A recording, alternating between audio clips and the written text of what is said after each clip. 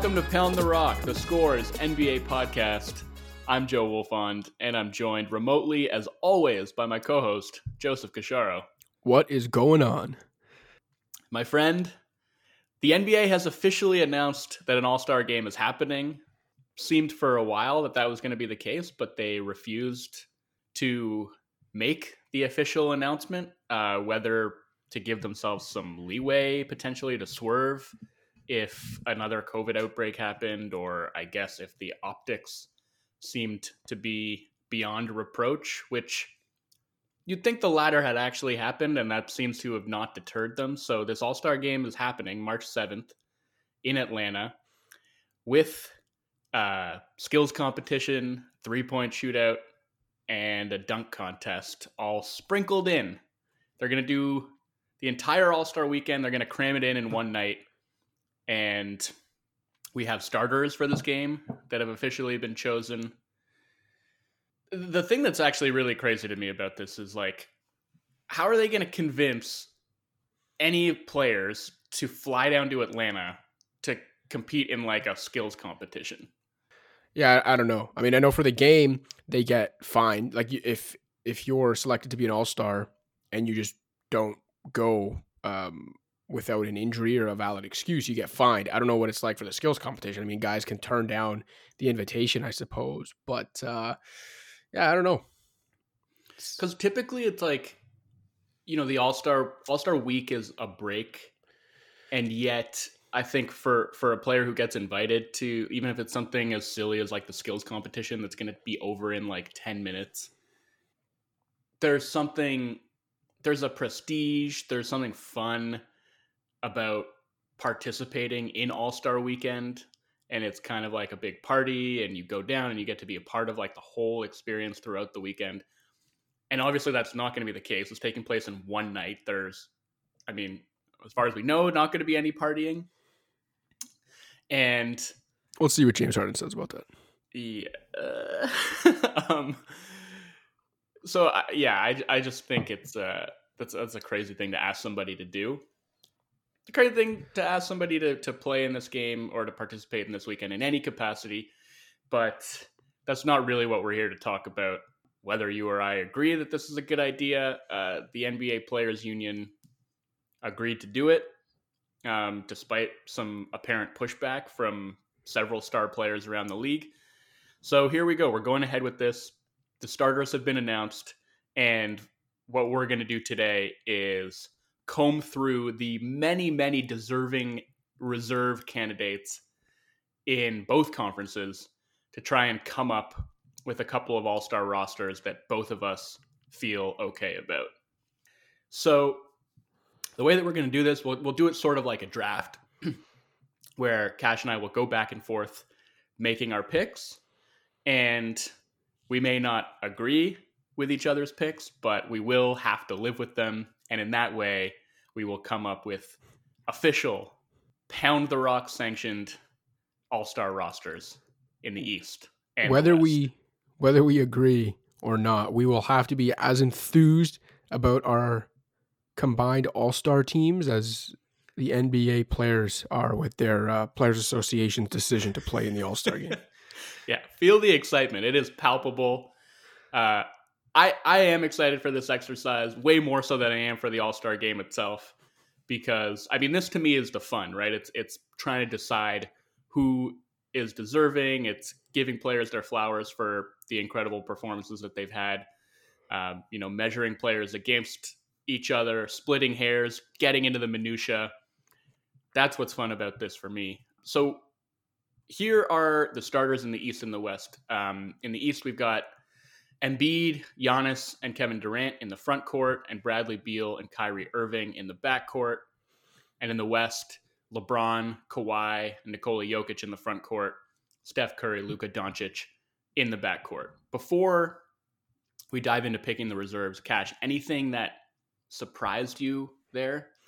The only surprise is that Bradley Beal got the start, and that if you look at the fan vote, he did quite well. Like, I think Ben Golliver tweeted out the total fan vote across both conferences yesterday. And look, I know it's different conferences. They weren't competing against each other, different positions even. But to see Bradley Beal get more fan votes, for example, than Luka Doncic and Kawhi Leonard was pretty incredible. I did not see that coming. I would have had Dame over Doncic, as a starter, and I wouldn't have had Beal as a starter. But yeah, we'll get to who our reserves are. But let's just say in general, I've got no problems with those 10 guys getting passes to All-Star week. I was going to say weekend to All-Star Sunday, All-Star Day. Yeah. Yeah, I think basically the 3 front court spots in both conferences were like ironclad locks, no brainers. The Steph Curry spot in the West, also to me a no brainer. I really think the only spots that were kind of up for debate in the starting lineups were those 2 backcourt spots in the East and the second one in the West. I agree. I would have had Dame there starting. So did the players and so did the media in that vote. It was the fan vote that ultimately tipped that toward Luka, which, give the fans what they want, I suppose. The whole reason they're doing the game, according to Adam Silver. Yeah, I was going to say. That's why they're doing this, apparently. And Adam, if you're listening, honestly, don't do us any favors. But, okay, so let's Adam, if you're listening, the fans are all right. They have this podcast to listen to, all right? They have our All-Star Picks podcast to listen to. They don't need the game. We will happily do a pod every single day of All-Star Week if it can keep these players out of Atlanta and give them an actual break. Okay, Cash, starting with you. Do you want to start on the guard side or the front court side of things for East reserves? Let's start with the guards. Okay, and give me your first pick. Start with the best guard in the Eastern Conference, starter or not, James Harden. I know that he didn't start the season in the Eastern Conference. I know that in many ways, in terms of his commitment to the season and his fitness level and all that, you could argue he didn't start the season at all until the trade with Brooklyn happened in mid-January. He started the season in a fat suit, as we well know. Yeah. And you know what? It's turned out well for him. He got to Brooklyn, and since he got there, he's been absolutely balling. He has been, look, Kyrie's had a great season, and I'd still say James Harden has been their best guard. Like, he's been that good. And he even kept them afloat and then some for a few games there with Kevin Durant and Kyrie Irving both out. Kyrie's back now, but, a few nights ago, I can't even think of who they played now when he had 38 and 11. Against Phoenix. Against Phoenix, yeah, to beat the Suns without KD. Yeah, poor DeAndre Ayton. Just kept getting dragged out to the perimeter and just feasted toasted to a fine crisp. I mean, one thing I know I've noted on this podcast over the last few seasons, and I always bring it up, is I keep a running log of, between watching games as much as I can, diving into the box scores, traditional and advanced. And, if I can't watch every game because it's impossible to watch full games of every single game played, I'll at least watch a condensed version and make sure I'm into the box score and the advanced box score. And I try to come up with who was the best player on the court for every single game played in every season. The last couple of years, Harden has been 1-2 with Giannis. This year, he's a little lower on the list because, as I mentioned, he essentially didn't start the season until mid-January. That was not as good as he was that first month. It wasn't James Harden. And even though he kind of gave the league that 3-week head start, he's already up into my top 15 for the amount of times he's been the best player on the court. And he's already number 1 among Nets, if you can believe that, right? On a team with Kevin Durant and Kyrie Irving, he didn't get there till a month later, and he's already number 1. So I guess we can split hairs about whether you reward a guy for, what's barely a full month of great basketball, but it's James Harden. He deserves to be an all-star, and I would have had him as a starter. Yeah, James Harden's really good. As you texted me last night, literally. Yeah, I don't think that needs to be reiterated, but I do think, look, there was some question about how he was going to be able to play with other. I mean, KD is not really ball dominant as far as superstars go, but other high usage, high volume scoring players. And I think it's worked out quite well. There are some questions on the defensive side of the ball, but the fit has looked pretty clean to me. And the fact that the Nets have essentially ceded primary ball handling duties to Harden speaks to the level of respect they have for him as a playmaker. I think he's done incredibly well in that role. I still think he's doing basically nothing off of the ball, which is something I would like to see more of from him as the season progresses. But because of the fact that honestly those three guys haven't really played together very much, with all of them spending some time being out of the lineup for one reason or another, that's almost made it moot. And that's the thing about getting a third superstar is like Kyrie and KD can be out of the lineup and James Harden can still carry you to a victory by going for 38 and 11. So yeah, I have no qualms with that. This is jumping ahead, but I know because we've had this conversation preliminarily that Jimmy Butler is not on either of our all-star teams. And he's been very good as well in limited time. He's played the exact same number of Eastern Conference games this year that James Harden has at 17. So I don't have a great explanation for that from my end. I guess aside from saying, okay, yes, like the games missed does count against you, but if you are like a certain level of transcendent in the games that you have played, then that can supersede the lack of availability. And I guess maybe you could say that Butler hasn't been at that level, but he's been pretty damn good as well. So I think if we're gonna put Harden in that mix, we have to wrangle with the fact that we've both seemingly left Jimmy Butler off. Yeah, it's a fair point. I think being on, one of, in my opinion, the best team in the East, but record-wise, at least I think the second best team in the East, as opposed to one of, if not the most disappointing team in the league thus far. I mean, that contributes to it. And I know with Butler in the lineup, I believe they are 500 or maybe one game under 500, but still, they're not. If the Heat were world beaters with Butler in the lineup this year, I think both of us would have had him in there.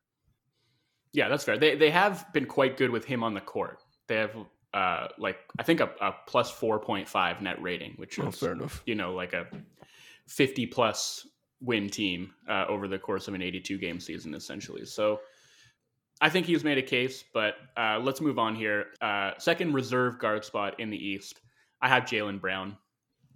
He's tailed off a little bit lately, but I think, and we talked about him on the last episode when we sort of talked about breakout players this year and the leap that he has made as a jump shooter, as a ball handler, as a self-creator, and as a playmaker for others. I still think it's been a little bit up and down in terms of his playmaking. I think he's been a more willing playmaker who is making more of an attempt to be that guy. And he sort of had to, because Marcus Smart has missed a bunch of time. Kemba has missed a bunch of time and hasn't looked like himself when he's played. So more of that has fallen on Jaylen Brown. I think it's led also to a bunch of turnovers from him. But what he's been able to do as a scorer and the efficiency with which he's done it, I think he is more than deserving. And, he pairs that with very solid man-to-man defense. I think his off-ball defense is still fairly spacey. There are a lot of times when he gets lost or gets back cut. But as a one-on-one defender, he's very good. And just given that he's doing that with the offensive load that he's now carrying, I think he absolutely deserves to be in this game. Should I move us on to the front court in the East? Let's go. All right. First front court reserve pick. Bad timing because he's playing his worst ball of the season right now, but I'm going to give it to Chris Middleton. Look, this should show you how good of a season he's having, that he's played as poorly and shot as poorly as he has for the last 5 or 6 games, and especially in these 2 games against Toronto that they just lost. And yet, even with that slump included in his stats, he is still averaging better than 20 points per game on better than 50, 40, 90 shooting. Like, think about that. Think about, especially when you're a high usage player and a volume scorer, volume shooter, think about how thin the margin for error is to maintain a 50, 40, 90 split. And this guy's been able to do it despite having a terrible 5 or 6 games in a row. So I hope people understand the type of offensive season Chris Middleton is having again. And look, on the defensive end, we both agree that he's at least a tad overrated on that end. But the one thing I will give him the benefit of the doubt for is that he is a number two, and we've, debated a number of times on this podcast about whether he's even a good enough number two for you to win a championship. But he's a number two, and he's a great number two. And the thing with Chris Middleton is that among the number twos in the league, he's got the closest thing to a number one's burden because of his team's number one's limitations in Giannis Antetokounmpo. And so Chris Middleton is the number two, whatever you want, the second banana, whatever you want to call him. But when crunch time comes, Chris Middleton's the guy that has to carry that team and get them over the hump. And especially, speaking about how he struggled these last 2 weeks-ish, that burden has increased seemingly tenfold with Drew Holiday out of lineup, because now Chris Middleton's really their only guy in crunch time that can create for himself and for others and pull up off the dribble and have a shot at making that shot. So his defense isn't as good as advertised, and I think it's actually slipped this season as that entire team's has. His offense is starting to slide, but it's still elite. And he's just got a really, I think, underappreciated burden on him on a team that, despite being in the dumps right now, is still really good overall. So I'm not going to let 5 or 6 really bad games distract from the fact that Chris Middleton is absolutely still an East frontcourt all-star. And I do think Holiday being out has had a lot to do with his struggles over the last 5 games. Because, like you mentioned, there is no real escape valve for him. And probably the biggest weakness in Chris Middleton's game is how he struggles with ball pressure. And especially in that 2-game set against the Raptors, they were just throwing all kinds of pressure at him and he quaked. But the fact is, there's no other ball handler really to take that pressure off of him. And so much of that responsibility is falling on his shoulders. And that's a lot to ask. And I think, when Holiday is out there, the great thing about Middleton as an offensive player is he can be hyper efficient in basically any play type, right? Like you can use him as a pick and roll ball handler and he can dice you up as a pull-up shooter, whether it's from 3 or whether it's from mid-range. He can read the defense and make that pass, whether it's to the roll man or whether it's a skip to the corner. You can use him off ball, coming off of pin downs or spotting up. You can use him out of the post where he can cook basically any smaller defender with those turnaround jumpers. So up until this rough patch that he hit, I mean, he had been one of the very best shooters in the entire league and also a much improved playmaker as well. I actually think I would have had Tatum ahead of him, but not that it really matters. Tatum's my next guy as far as front court reserves in the East. Can I mention one thing before you dive into Tatum? Yeah. Because I think it's a fascinating stat. Covers parts of 2 seasons now, and I know Drew has been in and out and it's a new look team, but the core of the team remains the same between Giannis Antetokounmpo, Chris Middleton, and even Brook Lopez and some other guys. Since starting 52-8 last season, the Milwaukee Bucks are now 20-22 over their last 42 regular season games. That is quite the sample size over parts of 2 seasons that covers almost a full calendar year now, obviously because of the disruptions in the schedule. So, I don't think they are a losing team on balance. I think we both agree they're, still a good team. They're not a below average team, but I think it's almost more concerning when a team as good as Milwaukee is and should be has been that mediocre at best for that sample size. It's concerning. Yeah, and I don't want to dwell on this for too long because we have a lot of stuff still to get to on this episode, but you mentioned Middleton's defense and the Bucks defense as a whole having taken a sizable step back. A lot of that has to do with the changes in their personnel. I mean, losing Bledsoe, losing George Hill, signing Bobby Portis and Bryn Forbes and DJ Augustine, minus defenders coming off of the bench. But a lot of it to me just has to do with the fact that they're really actually experimenting with different defensive schemes, which is what we have wanted to see from them in the regular season. We have wanted to see Bud be more flexible. We've wanted to see this team in general just be less stubborn, less doctrinaire about the way that they play. And they're actually doing that this year, and it's leading to some real bumps in the road. They're very much struggling to incorporate new facets of their defensive identity The switching has not gone particularly well. Sending two to the ball in the pick and roll has been a struggle for them for myriad reasons, both because, when they're bringing Portis or Lopez up to the level of the ball, those guys aren't doing a particularly good job of recovering. And this is a whole other conversation we can have about Brook Lopez at a later date, because he looks washed-ish to me. He hasn't been great. And it's putting a lot of pressure on Giannis, who I think has also taken a step back defensively. And I just think it's interesting because what would make you, as a Bucks skeptic, feel better about their prospects this season? And I know maybe you would say nothing would make you feel good about their prospects this season, but would it make you feel better if they were doing exactly what they've been doing the last couple of seasons and just stomping teams? Or does it make you feel better about their prospects that they are at least experimenting with different stuff, so that come playoff time, they can either have the reps to switch up schemes on the fly, or at least to know, okay, look, we tried this and we know for sure that it didn't work. And so we're going to use this regular season sample that we've accrued to pick and choose like what we can and can't do and what is going to make us successful. I definitely think it's encouraging that they are experimenting on the defensive end. And you wrote a great piece about this last week, I think, or earlier this week. So I don't want to take that away from them, but I'd feel better about them if they don't have to stomp teams at the level they've done the last 2 years. I mentioned they were 52-8 at one point last year, and I still didn't believe they were the best team in the league. So I'm not going to say, they should just take care of business, but it would be nice if, while they were experimenting with some new defensive looks, they also showed a consistent capability to pull it off. And that's the thing. You mentioned it, like with the guys they lost and some of the guys they've added, I don't know they have the personnel to pull it off, right? I know getting Jrue Holiday back is a big boon. Having him in those schemes rather than DJ Augustin or Bryn Forbes is obviously a massive upgrade. But on balance, I don't think they have the personnel to pull this off. And I honestly don't think they have the overall top end talent to do it. So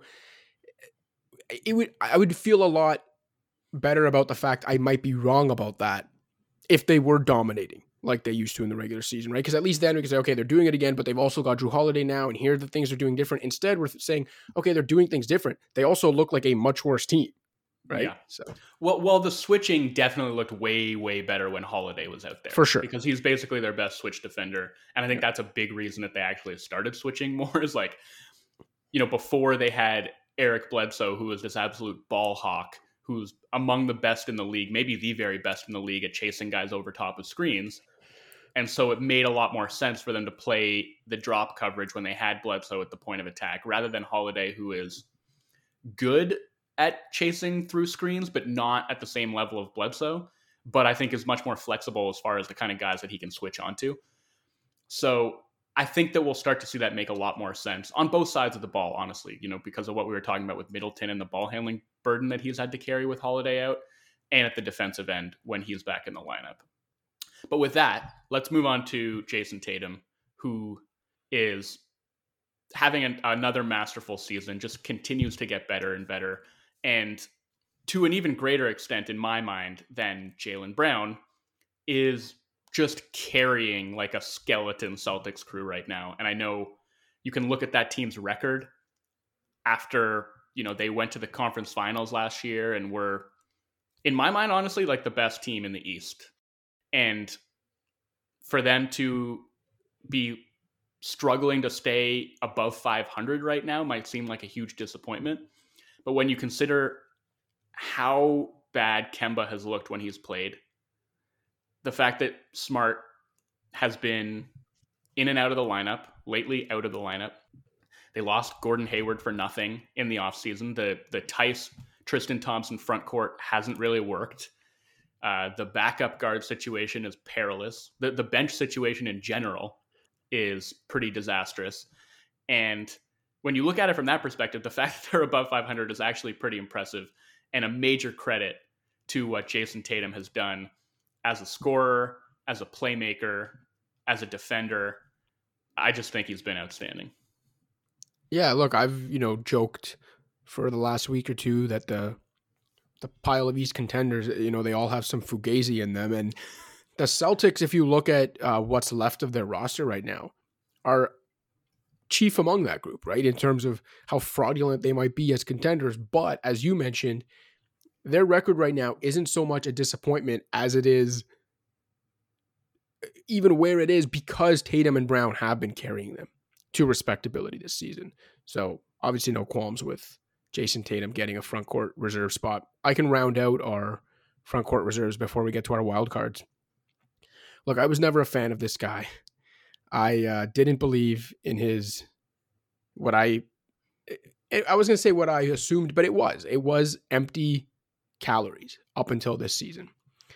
But I also don't want to take away from what he's done this season. And this is supposed to be about rewarding guys for the season they're having, not holding things against them from the past or trying to project whether this will be sustainable going forward, which it most likely is not. Julius Randle has been an all-star this season. He is averaging better than 23 points, nearly 11 rebounds, 5.5 assists on 48, 41, 80 shooting. He is on track to join Larry Bird and potentially Nikola Jokic this season. But if Jokic doesn't do it, it could just be Larry Bird and Julius Randle by the end of the season as guys who have averaged 20 plus points, 10 plus rebounds, and 5 plus assists while also being a 40% 3-point shooter. I can't believe I'm saying Julius Randle's in that mix right now. Again, sustainability or not, he's doing it right now. That's what we're judging him on. The Knicks, I can clown them all I want. At the time we're recording this podcast, at the time we are making these picks, the Knicks, I believe, are 7th in the East. They're a couple games under 500, but look around the East. It's a shit show. It's not like they're far off the pace. They are right in the thick of things. Look at that roster. It's not good. The main reason they are in the thick of things is because of Julius Randle's play. And he's even taken a big stride on the defensive end. He's still not a great defender, but from where he was to where he is now, it's at least passable and acceptable, especially given the burden he's carrying on the offensive end for a terrible team that is wildly overachieving, chiefly because of him. And that team is about 7.5 points per 100 possessions better with Randle on the court. So just overall, I feel like I would be kind of overthinking it and outsmarting myself in trying to convince myself Julius Randle's not an all-star this year. He is this year. Do I think he's one of the best 12 players in the Eastern Conference? Hell no. Do I think he's one of the best 24 players in the NBA? Hell no. Do I think he's played like it this season or through the first third of the season? Yes, and I think he should be rewarded for that. And I'll also say that if a guy that we both agreed was an all-star, like a perennial all-star, was having the season Julius Randle's having, I don't think we would hesitate to say that guy's an all-star. But because it seems so ludicrous that Julius Randle's doing it, it makes us second guess ourselves. Thoughts? Okay, so I don't disagree with much of what you said. He's not the guy that I would have picked for this last front court spot. I didn't have him in my wild cards either. I had him as kind of a near miss. I do think he's the biggest reason the Knicks have overachieved. But at the same time, I don't think he's the reason that their defense is as good as it is. As much as I agree that he's taken strides, they're third in defensive efficiency, and I think a lot of that has to do with their rim protection. Between Mitchell Robinson and Nerlens Noel, a lot of it has to do with opponent shooting luck. I think they still have the lowest opponent 3-point percentage in the league, and their offense, which Randle is the biggest driver of, is still like bottom 5 now. It would be way, way worse than that. Like they would be dead last probably by a ways if it weren't for Randle having the season that he's having. But I kind of disagree. I think in a way, I think the opposite. I feel, Domantas Sabonis, who was an all-star last year, is having basically the exact same season as Julius Randle is. Like it's actually pretty shocking how similar their numbers are.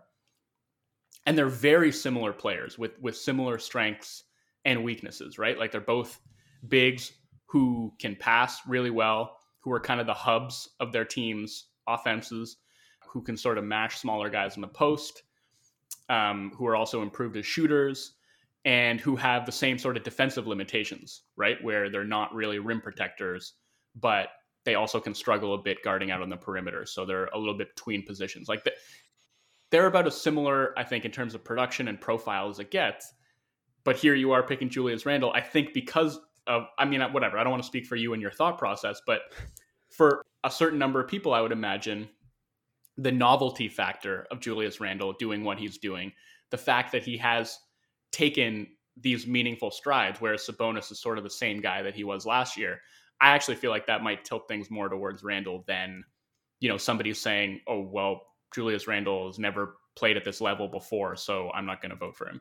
The thing with Sabonis is, like, look at the difference in their supporting cast. And I know the Pacers have been banged up, so Sabonis hasn't even had his optimal supporting cast all year, but still, even banged up, look at his supporting cast most nights and look at the G Leaguers. Well, no, I shouldn't say that. The Knicks aren't that bad, but for real, like, look at the difference in those supporting casts, even with the injuries to the Pacers, and then consider that as we speak, Randle has that Knicks team within a game and a half of that Pacers team. Yeah, no, that's fair. I mean, I actually I wouldn't have picked Sabonis either. I would have had Bam as that last forward spot, but I will instead have to bump him down to a wild card spot. So that'll be our first East wild card, Bam Adebayo. Did you have him in this mix? Or I did. I had him as a wild card. So yeah, like, look, we've talked about the disappointment that has been Miami's season so far. I think basically none of that falls on Bam. Obviously, they've had so many guys out of the lineup due to health and safety protocols and injuries. Butler's missed a ton of time. Dragic has missed a ton of time. Avery Bradley has missed a ton of time. Hero has missed time. And Bam has been the one constant. And even though he hasn't been able to lift the team to any great measure of success, on an individual level, it's very hard to say that, like, there's anything he could or should have been doing differently, especially with Butler and Dragic having both been out at the same time for a bunch of the season. It's really fallen on Bam to be like the primary creator for that team, like a legitimate point center who has to play make for everybody else and also create for himself. And I think he has done that with aplomb. He is shooting the ball off the dribble at a very high level. His passing has continued to be on point. And, the fact that it's been easier for opponents to kind of scheme against that Miami offense, in large part because Dragic and Butler haven't been out there for a lot of the time, isn't any kind of reflection on Bam. Like, I think he's having a pretty special season. He's taken his offensive game to new heights. And the defense has still been at an extremely high level, right? Like, he's still up there among the very best switch bigs or, defensive bigs, period, in the league. And he's anchoring what, in spite of all those absences, remains a top 10 defense. Yeah, I won't argue Bam on the team. Like I said, I had him in my wild cards anyway. I mean, I had Randle in the front court, I had Bam in the wild card. You could switch those guys up for me and I wouldn't care, but I think Bam is a deserving all-star, which means we've got one spot left on our East teams, and I'm going to throw a bit of a curveball here. So I originally had Ben Simmons here, and look, Ben Simmons is one of the best defensive players in basketball. He often gets Philadelphia's toughest defensive assignment. And Philly's been one of the best defensive teams all year. But more of that's to do with Embiid. Still, Simmons has been insanely good on the defensive end. And he has a very important function in Philadelphia's offense despite his limitations. So I was going to have him as an all-star because I also thought Philly being the best team in the East, a second all-star would do them justice. However, Fred VanVleet. Yes, let's go. If I try to talk myself through the reasons why Ben Simmons deserves an all-star spot over Fred VanVleet, it doesn't actually make sense. Okay, is Ben Simmons overall a better defensive player than Fred VanVleet because he can just do more things at his size? Yes, won't argue that. But we're still talking about a guy in Fred VanVleet that, for my money, should be first-team all-defense. My money too. So go out and spend my money, man. So this is what I'm saying. Like, if I'm going to give it to Simmons because of his defense, but there's a guy in Fred VanVleet who's also an Eastern Conference guard who would probably share first team all defense honors with Ben Simmons. Except Fred VanVleet is a vastly, vastly superior offensive player. And I know that's saying something because Ben Simmons, his playmaking and his efficiency inside, there's value there. I'm not taking away from that. But what the offensive player that Fred VanVleet has become, one of the game's absolute most elite volume shooters, a guy that can now pick you apart from the mid-range. Ask the Milwaukee Bucks. Ask Giannis Antetokounmpo. Fred VanVleet absolutely torched them from the mid-range with his pull-up shooting and his ability to create off the dribble the last couple games. He has become a steady floor general. And again, he mixes all that. And by the way, he's been the Raptors' best player on balance this season. He mixes all that with first-team all-defensive capabilities at the guard position. And then even, okay, you can say, well, look at the Sixers record. Simmons has been the second best player on that team. Fred, by and large, I don't think he's the best Raptor. I still think that's Kyle Lowry. I still think when Pascal Siakam's at his absolute best, Fred's probably the third best player on this team. But if we're going by what's happened this season, Fred VanVleet's been the Raptors' best player. And oh, by the way, Sixers have a net rating of plus 2.8. The Raptors have a net rating of plus 2.5. The records would indicate that, Ben Simmons has been the second best player for a vastly superior team. The actual process and results and what you can see is that there is not that much difference between these two teams in that logjam of Fugazis in the Eastern Conference. And so I just don't think Ben Simmons has actually done enough to separate himself enough, even on the defensive end, for me to give him this spot over Fred VanVleet. I do wonder whether perception has caught up to reality when it comes to Fred's defense. Because I agree, like if I was picking spots now for all defensive teams, he would be in the backcourt on my all defensive first team. He's been that good, leading the league in deflections. You watch him dig down in the post or swipe down at the ball on drives. Like, his hands are so unbelievably good. Rips it right out of Giannis Antetokounmpo's hands on drives, man. And yeah, I mean, he does that regularly, right? Like, if he's whether he's sitting on a guy's spin move, whether he's just straight digging down into the post, he's just so opportunistic and so good at using his hands, and is also probably the single best navigator of screens in the entire NBA. Like, he knows just the right moment to get skinny. Like, he never runs flush into a pick. It's very, very hard to screen him out of a play. And I just think he's been exceptional. I agree, been the Raptors' best player. He's been a leader for that team. And I don't think I agree with you that he's a vastly superior offensive player to Ben Simmons. I think in the half court, that's definitely true. Simmons obviously like a much, much more dynamic player in transition. That's an area where Fred is still a little bit lacking. And he's still like not the most efficient scorer. He's at 56% true shooting, which is actually, in this offensive environment, if you can believe it, below league average. We know about his troubles finishing at the rim, and he's pretty reliant still on the three ball, but I think he's rounded out his offensive game to the point that he's super effective running pick and roll, as a scorer or as a passer. So I think he's definitely deserving. You made the case for him over Simmons, but I guess given that that's our last wildcard spot, we may have to justify having him over not only Ben Simmons, but also Trae Young, Zach LaVine, Jimmy Butler, as we mentioned, Sabonis, Vucevic, Drew Holiday, who we talked about his importance to the Bucks, Gordon Hayward, Tobias Harris, like John a lot Collins. of guys. John Collins. Collins has been good. I don't think he's quite in this mix with these guys. I think the guys who I would have closest to putting in that last spot, I think Trae Young is actually the first guy. And I might even, as highly as I think of Fred, and if you look at the advanced numbers, like, they pretty much uniformly paint Fred as like a top 15 player in the league this season. I think Trey is the one guy who I might consider putting in there over Fred just because of his irreplaceability to that Hawks team. Like, they completely fall apart when he's not on the floor. He hasn't been as damaging to their defense as he's been in the past, at least statistically.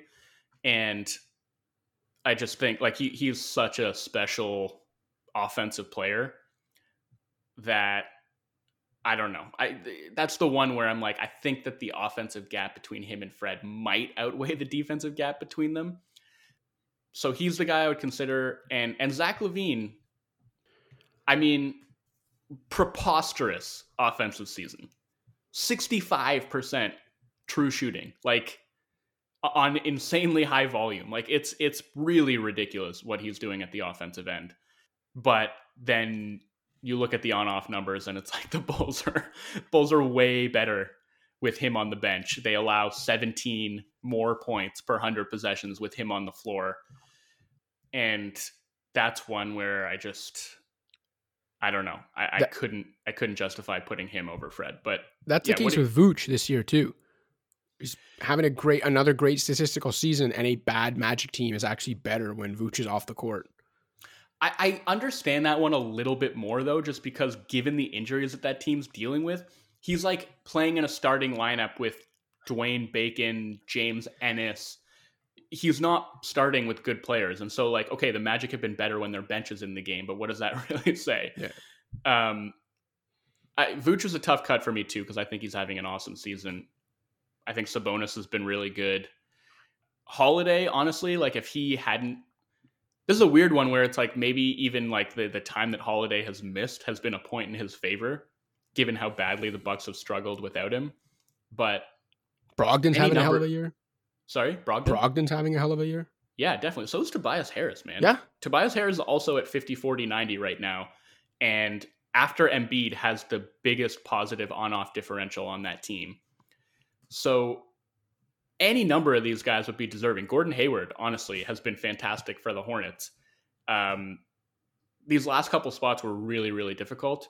I'm super happy that you picked Fred because I think he absolutely deserves recognition, but I would have no issue putting Trey ahead of him. I wouldn't really have much issue putting Simmons ahead of him because, like, especially for the last month, he's been out of this world.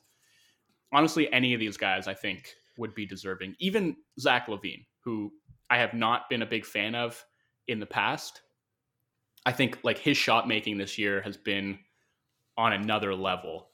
And another thing that I think is important to point out with the defensive stats is if you separate out the time that he has played with Kobe White, which is obviously a very defensively deficient backcourt, when LaVine and Kobe White are on the floor together, the Bulls have a 118.1 defensive rating and a -9 net rating. When LaVine plays without Kobe White, they have a 106.4 defensive rating and a +9.3 net rating. So that's important context. And I think, you know, if LaVine gets the nod on the back of his ridiculous offensive performance, then I wouldn't quibble too much with that either. Look, we could have constructed two legitimately good star-studded East All-Star teams. I had more trouble cutting guys in the East than I did in the West this year.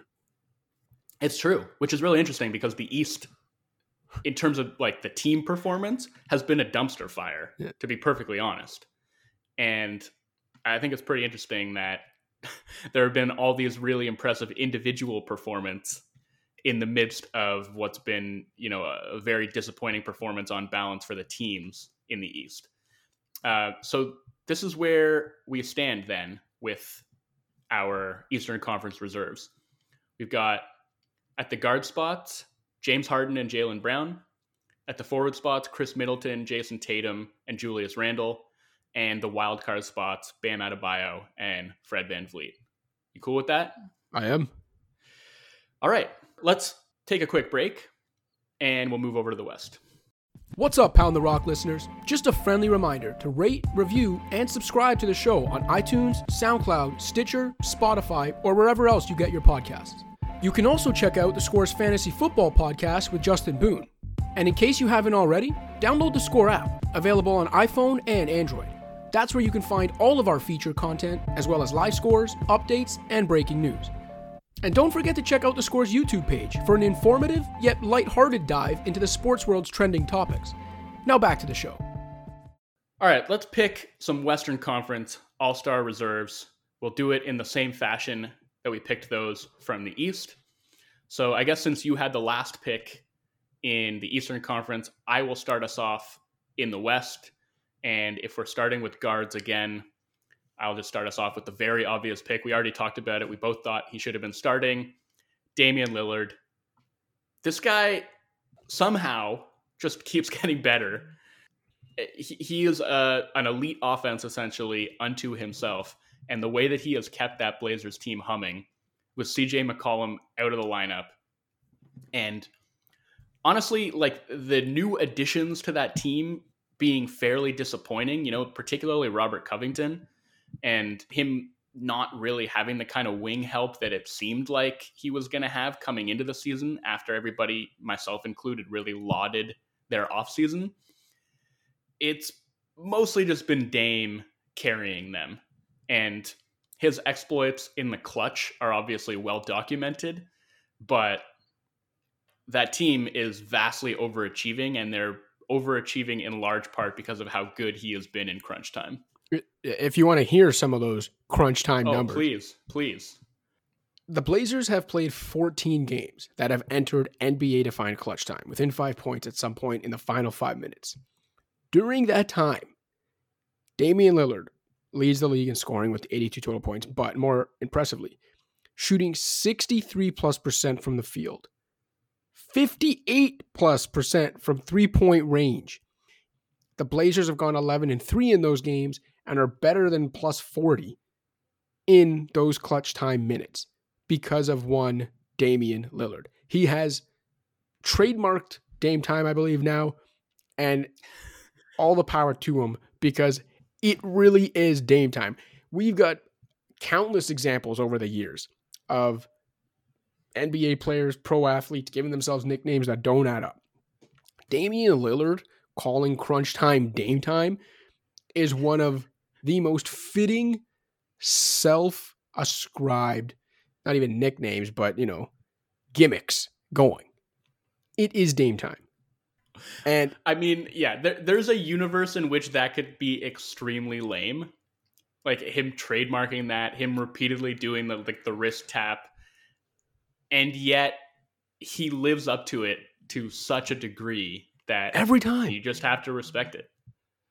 And the fact that the Blazers are where they are in the Western Conference, despite another injury-riddled season, Dame should absolutely be in the MVP conversation. Maybe as like a down ballot guy, like somewhere between like 3rd to 5th, but maybe 3rd. He's number 3 actually in terms of that list I talked about of the amount of times a guy's been the best player on the floor this season, behind only Jokic and LeBron now. And Terry Stotts deserves a ton of credit as well for just once again, keeping the Blazers afloat despite a litany of injuries. And I know, we talked about last season how as a pick and roll scorer, Dame had basically like the best high volume pick and roll scoring season in recorded history. He's been a tiny notch below that this season, but it's been virtually at the same level. He was at 1.15 points per possession last year, and this year he's at 1.12. So he continues to be basically the best pick and roll operator in the league. And yeah, I mean, there's not a whole lot else we need to say about Dame Lillard. He is very clearly the deserving first guy off of the bench for this Western Conference squad. So I'll give our second reserve West guard.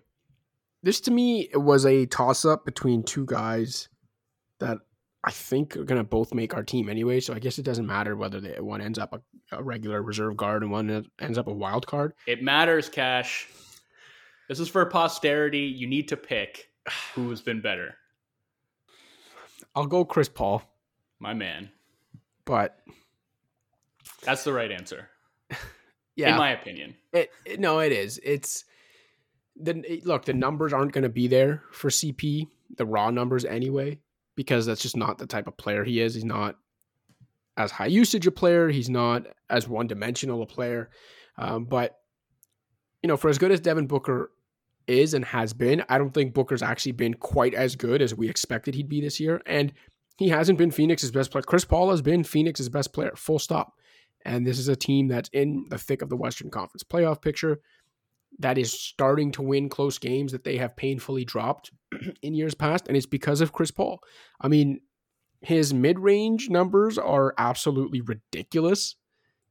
He remains a great defensive player. I don't know. It's not as consistent as it once was with him, but he's still a great defensive player at the point of attack.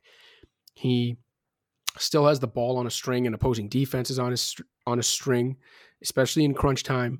And for me, it came down to him and Donovan Mitchell. And Donovan Mitchell has the counting stats. Donovan Mitchell plays for what is the best team in the league right now, at least record-wise. So he has a lot going for him, but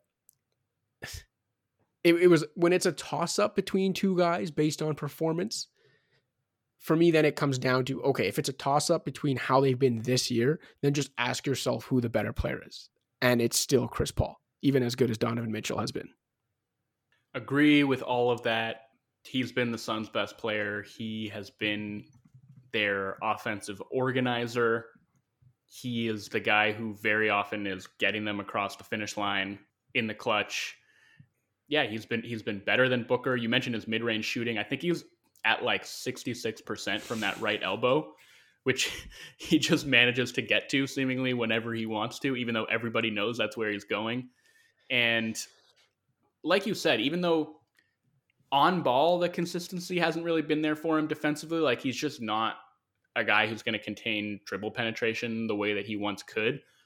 But you can still switch him onto just about anybody, and he's going to be able to hold his own jostling in the post. He is going to be a disruptor as a team defender. He's had as big a hand as anybody, I think, aside from Mikal Bridges, in producing a top 10 defense for that team. So he would be my pick for the second guard spot as well. Moving over to the front court, my first reserve pick here is Paul George. Yep.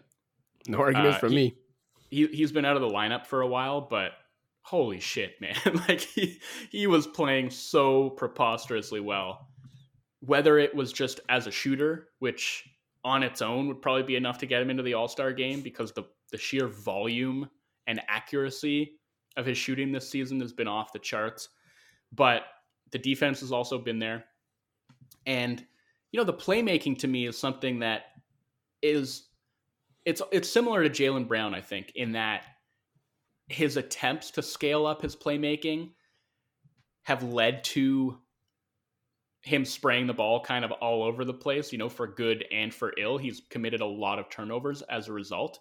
But I think if you look at the way that the Clippers have sort of reoriented their offense, the increased ball movement, he's had the biggest hand in that, I think. Like the way that he has changed his game, he is throwing personally like 18 more passes per game than he did last season. His assist rate has jumped way up. His rate of secondary assists has doubled. And I think that's been a big thing too, right? He's not just passing as a last resort or reacting to what the defense is doing. He's throwing some really impressive skip passes that get the defense moving, that won't always lead directly to assists, but will lead to open shots down the chain. And you take that into account, you take the shooting into account. He obviously hasn't been on Kawhi's level, but he's been a pretty damn good 1B for a Clippers team that at times has looked like the best team in the league. As I said before, don't let the recent plight of playoff P distract you from the fact that regular season P, or just regular P in general, is a pretty damn good NBA player. One of the best, in fact, and an easy pick as an all-star. No doubt. Who you got next? My next guy is another guy that's actually on the shelf right now. So back-to-back West frontcourt players out, plays in LA. It's Anthony Davis. We'll probably have to pick, or we can pick maybe an injury replacement for him at the end of our West picks, because it sounds like he's going to be out 4 weeks after a reassessment of his Achilles issue. So he's not going to play in the game, but he should be honored with a spot because it's Anthony Davis, and he is a two-way beast who, as I've said countless times, makes the Lakers matchup proof. Was having a phenomenal season, a down year by his standards statistically, but his down year is the type of season almost any other big man on the planet would gladly take. So I can't really listen to any argument for him not being an all-star despite the injuries. Yeah, I don't think anyone would try to make that argument. I think defensively, he's basically been as good as he's ever been. He's having a down year at the offensive end. And that mainly, I think, comes down to like his shooting just hasn't been there in the way that it was. Certainly not in the bubble, right? When he was just scorching from mid-range. And that sort of regressed to like his career norms where he's hovering around 40%, I think, from mid-range as opposed to being up over 50% as he was in the bubble. But he's also doing like a little bit more self-creation, a little bit more playmaking. And I think, we could probably both agree that he hasn't exactly been going all out 100% in every game. There are some times when he's drifted and coasted, but even in that sort of more relaxed approach to the regular season, he's been absolutely outstanding. I guess that leaves me with the last front court reserve pick. And to me, this is another no-brainer. Rudy Gobert. Best player on the best team in the league right now. Maybe some people wouldn't agree that he was the Jazz's best player. To me, I don't think there's any question about that. Yeah, the only way you don't agree is if you're Shaq, or like Shaq, you seem to not understand what's going on away from the ball or realize that there are two sides to the game and that defense is half the game. He is their most impactful player. By far. He's the single biggest defensive floor raiser in the NBA. He can put out so many fires on the back end. It gives Utah's perimeter defenders license to do almost anything as far as, applying ball pressure and trying to take away 3-point attempts, which, by the way, the Jazz do as well as any team in the league. They're able to limit 3-point attempts while also limiting attempts at the rim because they can run guys off of the arc and trust that Gobert is going to be there to deter shots in the restricted area. So he makes everything possible for their defense. And I honestly think that his impact on their offense is underrated because like you watch them play and you see, all the sort of beautiful game stuff that I feel like they've been getting lauded for this season and the way the ball really pops and how well they move it. But I think so much of that is made possible by the attention that Gobert can garner as a rim runner. And like his roll gravity unlocks so many playmaking avenues. And I know it's become kind of like a joke and a punchline, like the screen assist thing. But, the power of his screen and roll game is not just in the screens themselves, which are very good, but his instinct for like how long to hold the screen, when to slip out, and then how hard he rolls to the rim.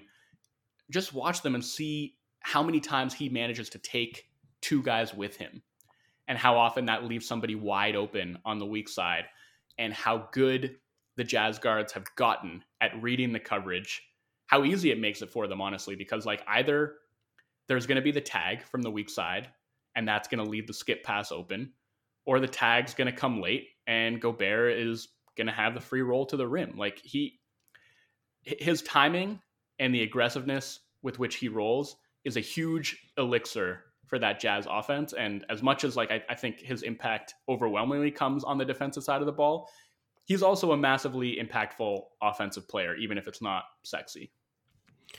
A player whose offensive impact is sexier and is probably Utah's most important offensive player is where I'm going with our first wildcard spot. It's Donovan Mitchell.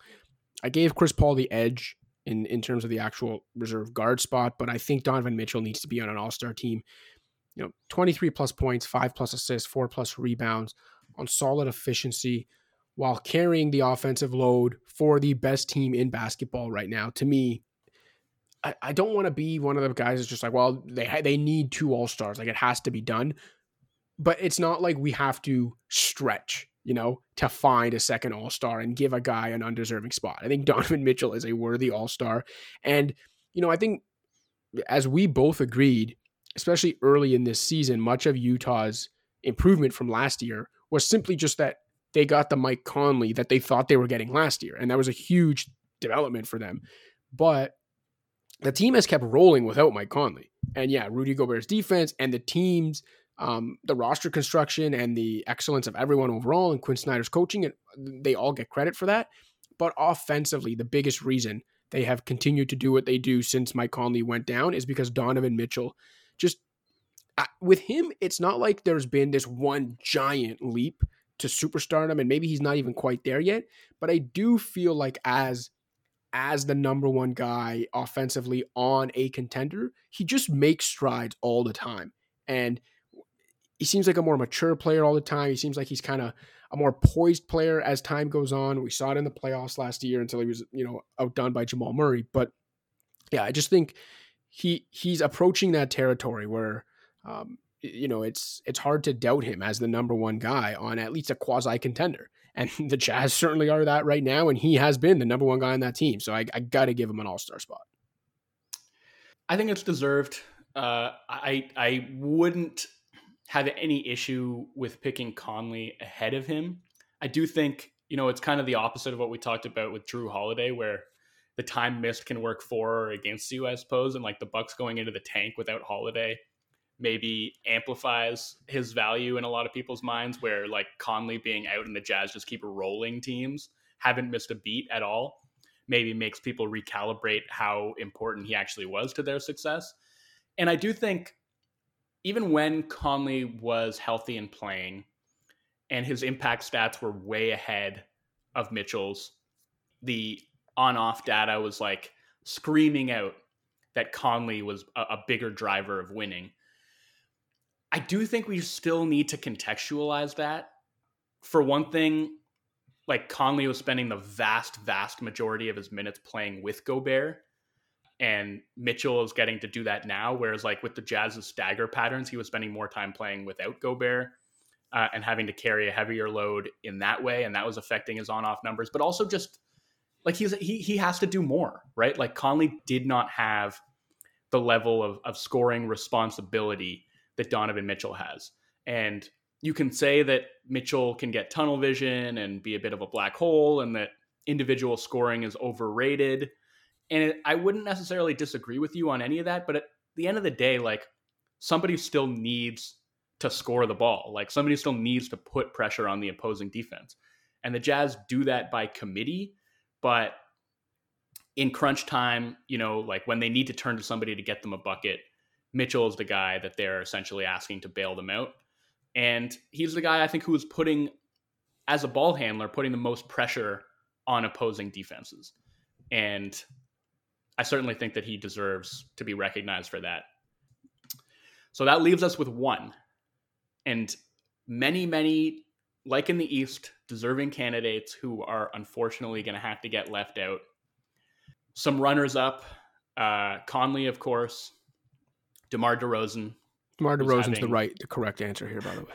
DeRozan was a tough cut. He's having sneakily a very good season. I think, he's been the best player on an overachieving Spurs team, has basically been their point guard, and his playmaking has been sharp as ever.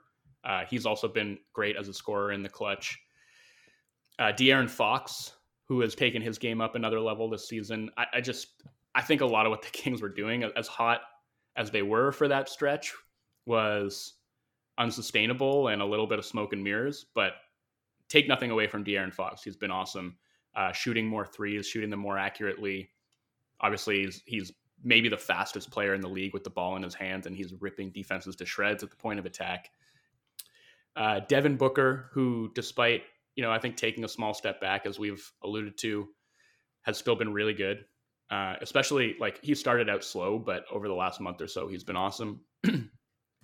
Christian Wood, another guy who time missed, I guess, counts against him, but the extent to which the Rockets have fallen apart without him should give people an even better sense of how valuable he was when he was playing.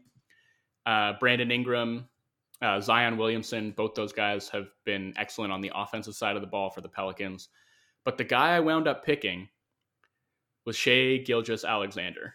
He beat out that entire field because I have been so impressed with his ability to control a game, to puncture a defense with his repeated drives to the rim, his ball control, his multi-level scoring ability. Like, he's shooting it really well from three, and he shoots it great from mid-range and from floater range. Like, he's got all those floaters in his bag from either foot, from any angle. He's finishing really well at the rim, and it's all resulted in what's been an extremely efficient offensive season, which, as we talked about last episode, to do that with the minimal amount of offensive talent he's working with around him is very, very hard to do. And I just couldn't keep him off my team. Maybe it's just because I'm biased because I love watching him play so much, but I honestly think he's deserving of this last spot. Look, I love watching SGA. When I wrote about the Thunder last week, I wrote about how while they're the peskiest bad team right now and the most promising bad team of the future, the bridge that connects those two periods is Shai Gilgeous-Alexander, because I truly believe he is proving to be the type of foundational star that you can construct a future championship around. Now, whether he ends up being the best player on that team, the second best, whatever, he can be one of the foundational stars on a future championship contender. I will take nothing away from what he has done this season. To score at the volume and efficiency he has, while also being the lead ball handler for a team as anemic, for a supporting cast as anemic as the one he's playing with so few release valves around him, it is stunning the efficiency with which he is scoring and playing on the offensive end. The effort on the defensive end is there. It's hard to be a great defender at the point of attack given his offensive burden. I think, if you just look at his length and his build, I think he'll be a really good defender in the NBA. I think it's taken a step back, but the effort is there.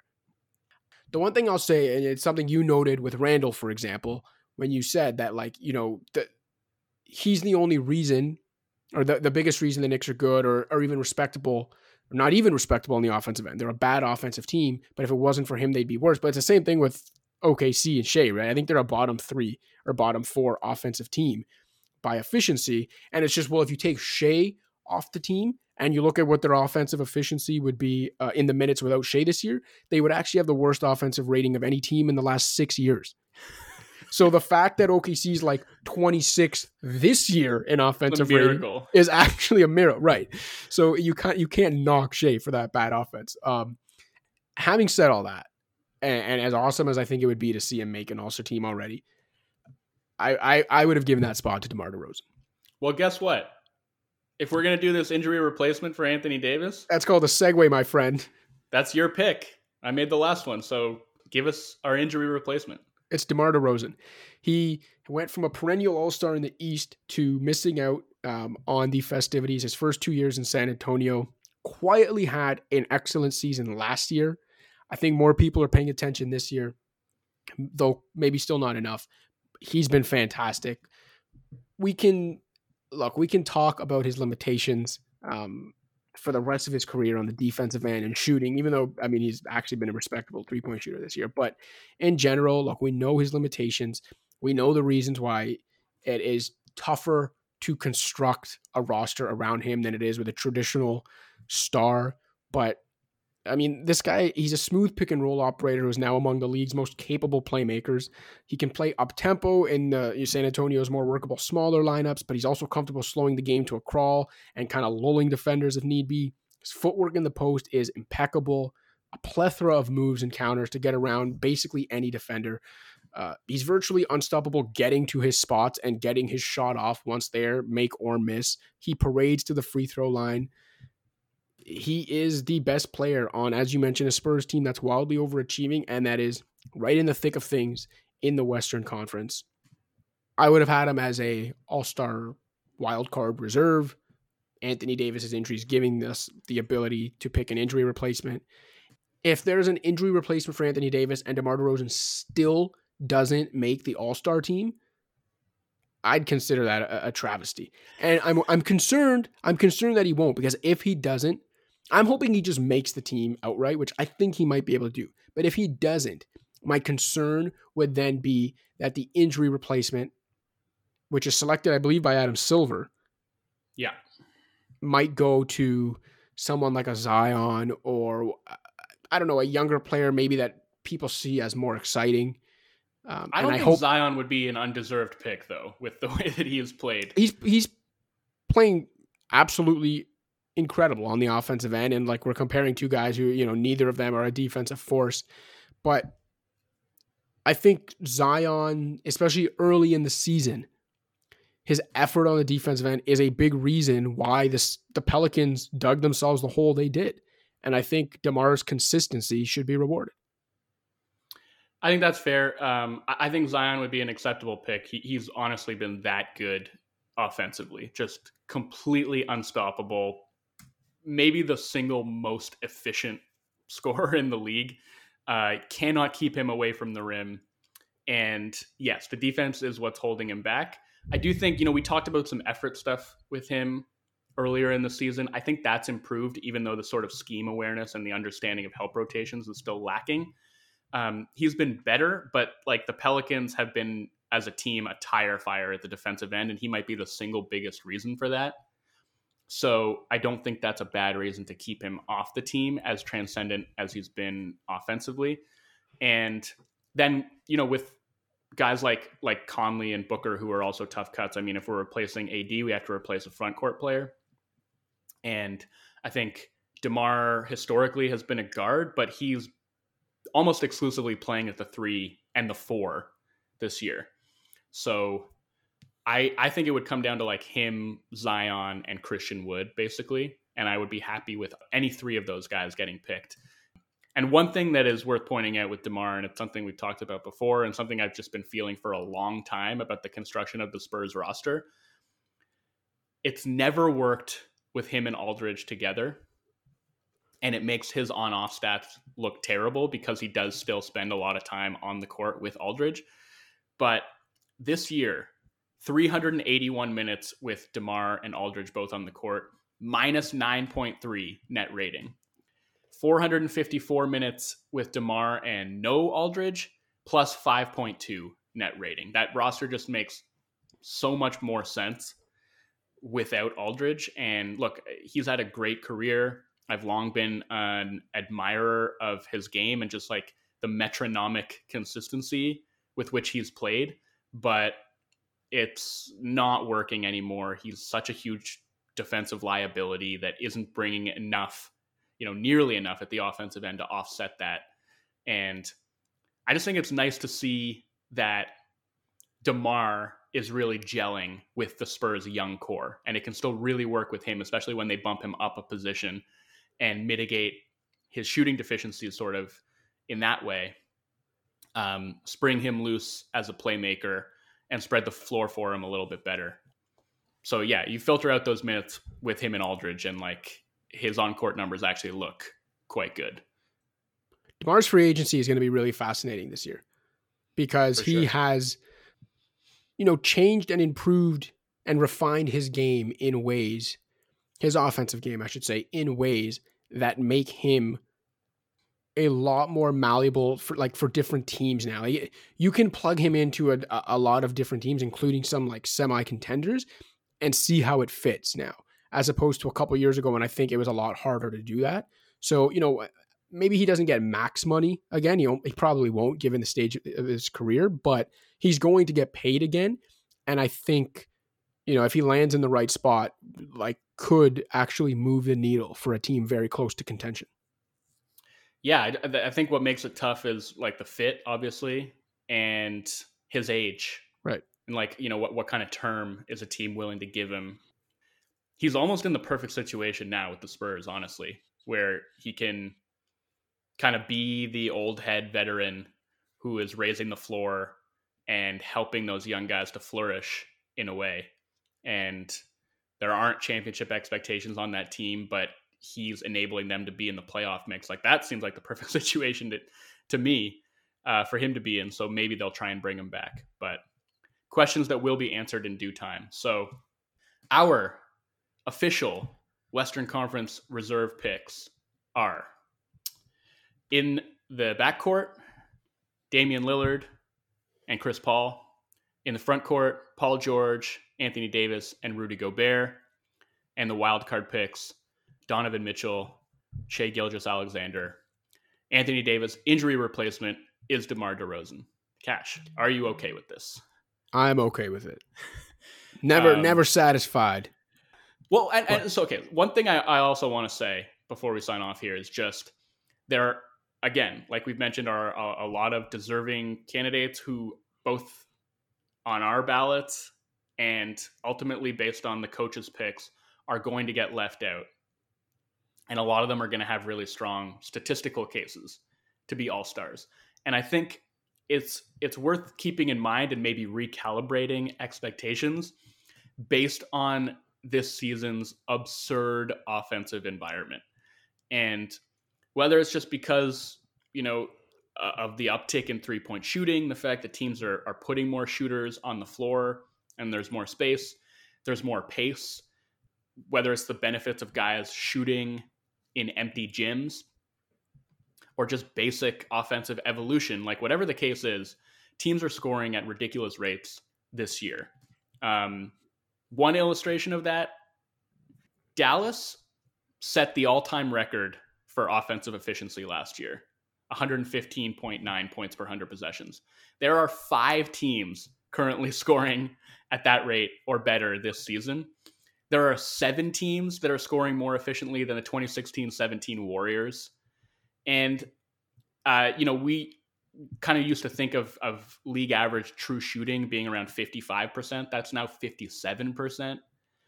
So it's like these sort of magical benchmarks, like, 50, 40, 90 or 60% true shooting, these things that used to scream out certified all-star are no longer that distinct. So, whether it's a player like Zach LaVine or Tobias Harris who has quote unquote all-star numbers, because that's sort of the way the league as a whole has been trending, and there are so many guys around the league who are doing that, I just think you need to kind of contextualize that and recalibrate what an all-star actually is in 2021. No arguments from me there. I'll say for fan shoutouts, we will get to Patrick Taylor in Innisfil, Ontario. We've gone a little long on this episode, so maybe we can save the answer to his question for next week. So Patrick, we're going to answer your question. It was a fun question, and we will get to it next week. But for now, I at least wanted to give you the shout out. Says he's been a Pound the Rock fan since 2018 when he first tuned in to hear our take on the Kawhi Leonard DeMar DeRozan trade. And he says we've been his go-to hoops podcast since then. So thank you for the support, Patrick. We will get to your question next week. It'll be fun to answer it. And the only other call out I'll have, in addition to reminding all of our listeners as usual to reach out on social media, give us your feedback, let us know where you're listening from, how long you've been a listener. We'll get you a shout out on a future episode. I also wanted to call out because I need to hear from somebody and know why this happened. But according to our podcast analytics, for some random reason, last week's episode, the second most listened to Pound the Rock city last week was Leeds, England. Okay. Don't know how that happened. So I'm going to put it out there. If you're listening to this from Leeds, England, hit us up, because it was very strange to see that in our analytics. It's usually Toronto's usually our most listened to city, and then there's a sprinkling of other American and Canadian cities, but it's obviously mostly North American because we cover the NBA. And as noted in previous fan shoutouts, we've had Nuno in Portugal, we've had someone reach out from Brazil, I think from Denmark one time, which is cool. But to see enough people in one city in England randomly be after Toronto for where the majority of our listens came to, I think it just really stunned me. So I'm putting the call out there. If you're listening to us from Leeds, England, reach out on social media. Love to hear from you. With that, let us know what we can do to retain you as listeners, I guess. All right, with that, we have made our all-star reserve picks for both conferences in a game that should not be happening, but will happen anyway. And I don't know when they're actually going to announce the reserves. I guess next week, probably sometime. I feel like they usually announce them a week after the starters. Yeah. Yeah, next week's the reserves, and the week after that is the captains picking their teams. Right. So we will see, I suppose, whether the coaches agree with us or not. But those are our picks that Cash and I had to, in some cases, compromise on, but mostly agree upon together. And we will leave you there. So for Joseph Cacharo, I'm Joe Wolfon. We'll talk to you all soon. Pound the Rock.